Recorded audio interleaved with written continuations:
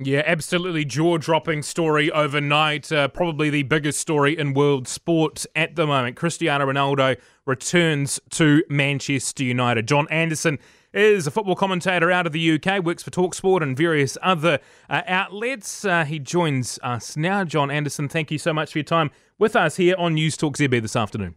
Well, it's an absolute pleasure. No problem at all. Glad to be with you. Well, we all went to bed last night, well, I did anyway, thinking that maybe when I wake up, Cristiano Ronaldo might be a Manchester City player. I wake up, get the alert on my phone that he's Manchester United, assume it's a typo or an error. It's not. How on earth has this unfolded over the last few hours? Well, it's been quite extraordinary. I can't remember an instance where so many people in the media have got it so wrong. I mean, clearly, I think there must have been an approach between Manchester City and Juventus. I mean, Juventus were clearly keen to offload Ronaldo. He's a huge earner, and the club are trying to reduce their wage bill. Manchester City, obviously, having missed out on Harry Kane, are potentially in the lookout for players of that calibre, and are clearly one of the few clubs that could afford the wages involved. But my feeling is, and I'm not saying this is necessarily correct, but my feeling is that Cristiano Ronaldo decided Manchester United is the only club in England that he would genuinely wish to play for. He had an extraordinary career there when he joined as a precocious 18-year-old, won 3 Premier Leagues, won the FA Cup, 2 League Cups, and, of course, the Champions League. And as such, he is a Manchester United legend. He still has a very close bond with Sir Alex Ferguson, who was his manager then, of course, and who is still a very big figure in the Manchester United hierarchy.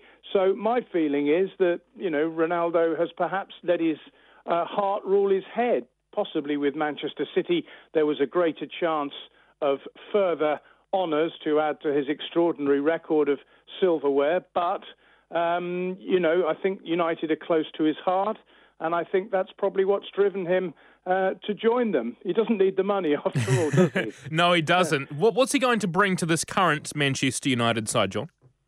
Well, it's interesting, isn't it? I mean, they look like a team that would have an extraordinary surfeit of attacking talent. I mean, they've already got Edinson Cavani.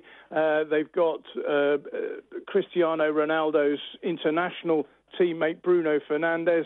They've got Anthony Martial. They've got Marcus Rashford. They've got Jadon Sancho. They've got Mason Greenwood. I mean, the attacking talent in that team with Ronaldo added to it would be quite astonishing. I think the one reservation that Manchester United fans might have is his age. I mean, he does seem to be ageless, but frankly, nobody is. He'll be 37 at the beginning of February. Now, that is pretty old for any footballer, really. And I know that, as we saw in the European Championships in the summer, he's still a magnificent international player. He finished top scorer in the tournament.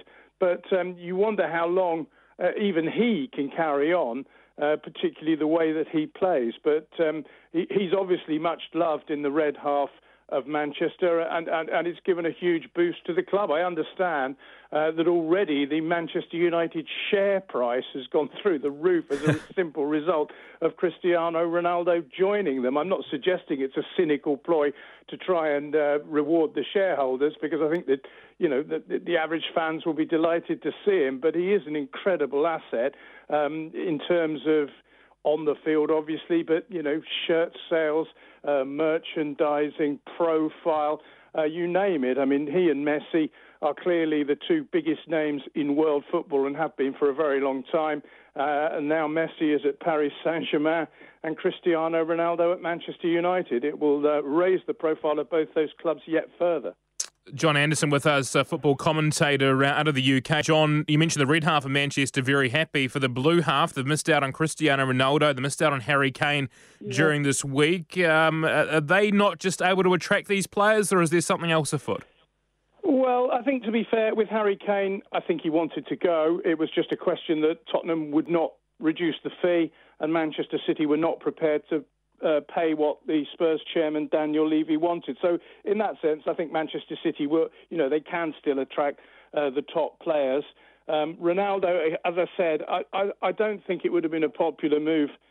Certainly with Manchester United fans. I don't know quite how City fans would have felt about it. They'd have probably been gloating about it. But again, I talked about the attacking talent that Manchester United have. I mean, Manchester City have just spent £100 million on Jack Grealish, who's one of England's best players and very creative player. They've still got Gabriel Jesus, Raheem Sterling, Riyad Mahrez, Kevin De Bruyne, Ferran Torres. They're not short of a goal or two, Manchester City. They are the defending champions in the Premier League after all. They reached the Champions League final last season. So I think Pep Guardiola will be reasonably happy with what he's got. They on a principle, they said, we're not paying more than what we're offering for Kane. Spurs said no, so that was the end of that.